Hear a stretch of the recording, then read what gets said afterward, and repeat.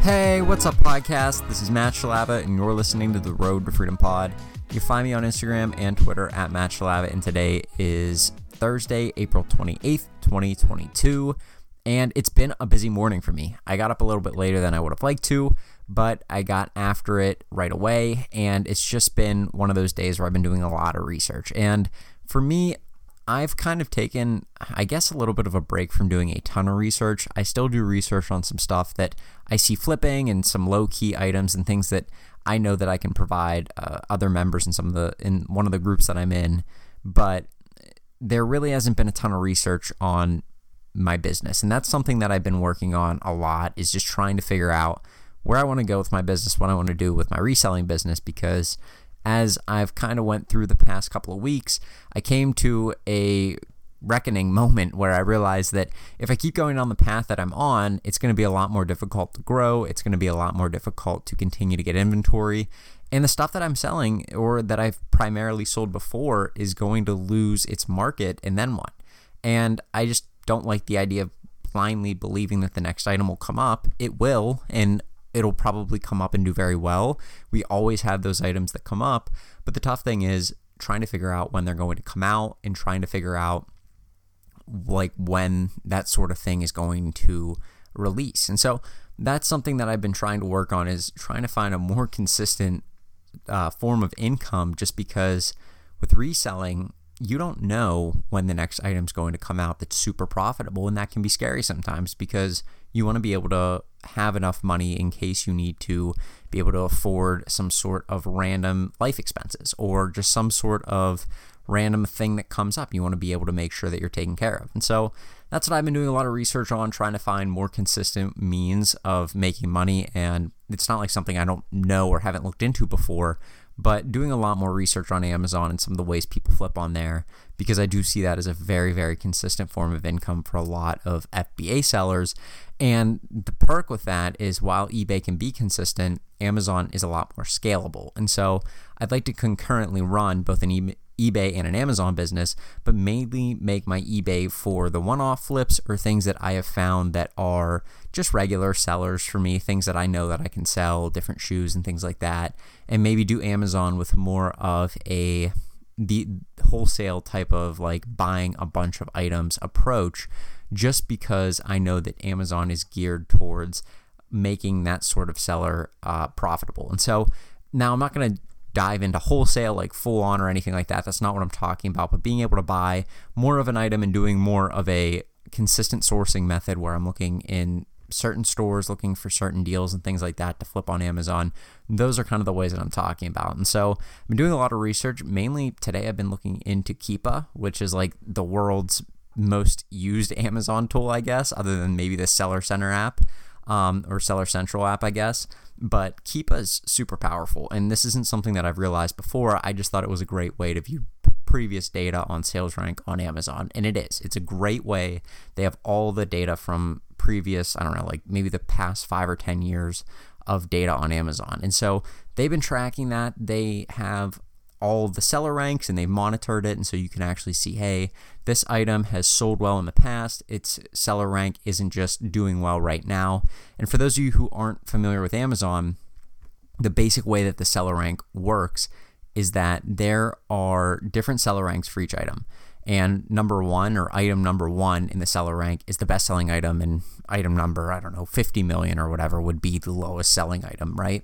And so when you have these items that have a good seller rank, the question is, well, how is the rank determined? And is it always that rank, or is it changing? And it's not a static rank, it's a dynamic rank, so it does change a lot. And so how do you know if the rank that you're looking at is indicative of a good selling product consistently, or maybe the product just spiked for some reason? Maybe there was a high demand for the product really, really quickly. Maybe it just sold a couple of times that day just randomly, and now you're looking at a product that looks like it's a good seller because the rank is super low on Amazon, and then you go to sell it and you realize, hey, this thing isn't selling for me. Why isn't it selling? And that's something that Keepa can prevent. It can prevent you from buying these things that don't traditionally sell well, but for some reason have a better seller rank than they would normally have. And so you can view a chart of the seller rank over time and not just a stagnant point of the seller rank, which is what you get if you just go on Amazon and look up the seller rank. So I was using Keepa today, and there was somebody in one of the groups I was in talking to me about doing some reverse searching on Keepa to try and figure out how I can find items that'll sell on Amazon without actually going through every single item on an online store or going through every single item on Amazon and trying to figure it out that way. And Keepa is a very robust tool. I didn't realize this, but there's a lot of information hidden in there in different tools that a lot of people don't give it credit for. And so everybody that uses Keepa or that has heard of Keepa knows of the charts that it has, because that's what I just talked to you about. But it also has a whole deals page, and then it also has a product finder tool built into it where you can go through and you can narrow down and filter search results on Amazon by certain key metrics that sellers would want to be able to use that maybe your average buyer wouldn't have any use for, because they're not trying to sell the products, they're trying to buy the products. And so Amazon caters toward the buyer because that's their customer. But for us, we want to be able to find items that we can sell, and that's where Keepa comes in. And it's not a tool where maybe you go and you find items and where they're located, but it's a tool to finding which items are selling well on Amazon. And so that's what I did a lot of my research on today. It's actually pretty fascinating. I didn't know all that was built into it. And for $20 a month, it kind of seemed like a pretty good deal to me. I'm not sponsored by them. If they want to reach out to me, by all means, but I do want to bring you the best value and the best content that I can.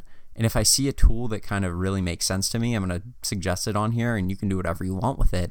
It seems like a good idea to me to get it, though, if you want to sell on Amazon. And I've heard a lot of people talk about it before.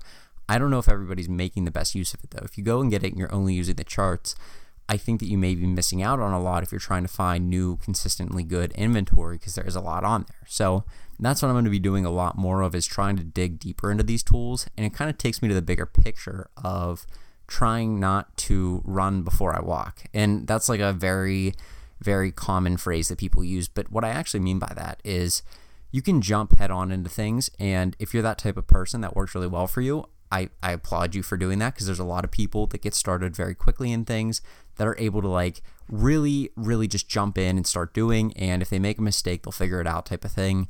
If you're that way, great. I say definitely embrace that. I'm typically not that type of person, though. And sometimes I try and be that person. It doesn't work out very well. I'm somebody who likes to do research before they actually go into something. And I think that may be pretty common for a lot of people, is like they want to really know what they're doing. But I think it's really good for me, because researching something like this, I would have missed out on all these tools that it has to offer. And if you're going to spend money on something per month, I would definitely say do your due diligence on it. Make sure that it's a helpful tool. Make sure that it's going to be helpful for your business. I think a lot of times in business, we end up getting caught up in things that we should buy because we think it's going to make us profitable, and then we don't go back and reevaluate a lot of the things that we buy or a lot of the monthly subscriptions we have. We do this in real life too. I mean, a lot of us probably don't even use the Netflix subscription or the Hulu subscription that we used to use as much as we did when we first got it, right? There's so many streaming services out there now that we may have 3 or 4 of them, and it's something that maybe you need to go back and say, hey, I'm paying for all these a month. The original reason I got one of these is to cut out cable, and now I'm spending almost as much in subscriptions as I was in cable, just because there's so many out there. And so similar to that, I think businesses, and it kind of touches on this book, Profit First by Mike Michalowicz, and he says are often made unprofitable by the things that they spend their money on. And so you need to be able to figure that out. And that's something that I'm trying to work on, is cutting out costs and expenses. And so what I think I'll probably be doing, it's kind of weird, is I'll probably be transitioning out of the phase that I was in where I was reselling and doing a lot of botting and things like that. A good way to make money if you're trying to make some money on the side. I just think that it's tough. If you're trying to make consistent income with something like that, you're leaving a lot of your opportunity up to chance, and that's not necessarily the way I want to do it. I mean, you can have the best bot setup you want, you can have the best kind of tools that you want, and you can still flop. And obviously, if you're putting in the work, you have a better chance of hitting. But when you're going and buying products from stores with a bot, it's not necessarily the way that they want you to purchase from them. And so you run into a lot of things where there's cancellations, you run into things where they will either block like a profile, or maybe they just won't let you check out there anymore. And it's happened to people before where stores have gotten upset with them for purchasing too much or for returning too much. You can end up getting in a sticky situation, and that's not somewhere you want to be at. And so I'm trying to transfer out of that a little bit and go more into doing just regular items that are consistent sellers, looking for good ASINs or SKUs that sell on Amazon, And it's tough because I know a lot about selling just random things, one-offs on eBay, which is cool. And I think that there's a lot of money to be made there. Again, if you want to build a small little side hustle, I think that's good. And I think that there's even people that are talented enough to build a full business around it.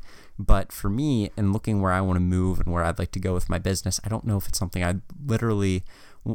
don't know if it's something that I'd like to keep doing for a long period of time, is only relying on those sorts of items. And it's tough for me because I love finding them. Like, that's my favorite thing. There's a reason why I like to do low-key items and low-key flips and low-key posts for GFNF, because they are one of the favorite things of mine that I've always learned and loved to sell, are just these random items that you find at a Target or a Walmart that have some sort of hype behind them.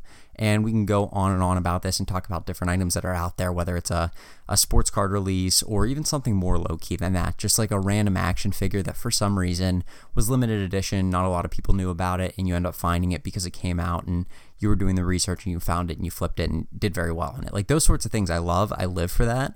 But ultimately, those sorts of things are not consistent, and you can't buy them at scale in order to flip them on eBay. If you could, then they wouldn't flip on eBay, because there'd be so much product out there that it would cut out the aftermarket for it. So it's just one of those things where if you're looking to actually make more money, and that's kind of where I'm looking to go, is something that's scalable, something that I can do more long term, because I don't believe that buying things on Target, on Walmart, is a long-term solution if you're buying maybe one or two or three of them at a time.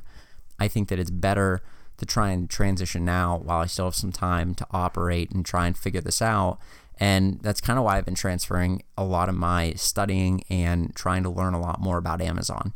It's just crazy. There's so many ways to make money. I was watching a guy today talk about how he goes through Keepa, looks at the daily deals page, and just buys books off of there and flips books. And booksellers traditionally go to thrift stores, the huge book kind of sales that libraries have and these different churches have, and community sales and stuff like that. I wouldn't think of them as buying off of Amazon using Keepa data and flipping them back onto Amazon, but there's a way to make money doing that. And there's a lot of ways out there to do simple things like that, where, I mean, this guy was able to build a $500,000 a year business, and that's revenue, that's not this profit, but just flipping books, doing something that simple. And so if there's that opportunity out there, I think there's things like that we can all jump on, and I'm trying to make that switch and transition. So that's kind of where I'm going with my reselling career right now. We'll see how things play out. I'm kind of betting on it working, though, because I do believe that there's a lot of opportunity, and I do believe that Amazon's a huge platform, as it accounts for like 50% of the US online economy. So if you're going to jump on and do e-commerce, you probably should learn Amazon. And so that's what I'm going to try and do, try and figure it out. And then I'll share everything that I learn with you guys on here, just because I think that that's one of the best ways to be able to teach people is, I don't know, learn by doing, and then hopefully kind of tell the mistakes or some of the things that I've come up with along the way. So anyway, that's what I've been working on today. Not a whole lot of changes, not a whole lot of anything, just kind of consistent research and trying to figure out what I'm doing wrong, what I'm doing right, and how to kind of find new products for Amazon, because that's where I'll probably be doing a lot of my reselling, and I'll still work on eBay and stuff like that, but I do want to learn Amazon, because I'm at that point where I've been saying for a while now, I want to learn Amazon, I want to learn Amazon. I think the time's here that I should. And so that's what I'm going to be doing. And like I said, I'll be throwing everything out here on the podcast that I know for you guys to learn, hopefully work with as well. So anyway, with that being said, I'm going to wrap things up. You guys have a great rest of your Thursday, and I'll talk to you tomorrow with another podcast. Have a good one.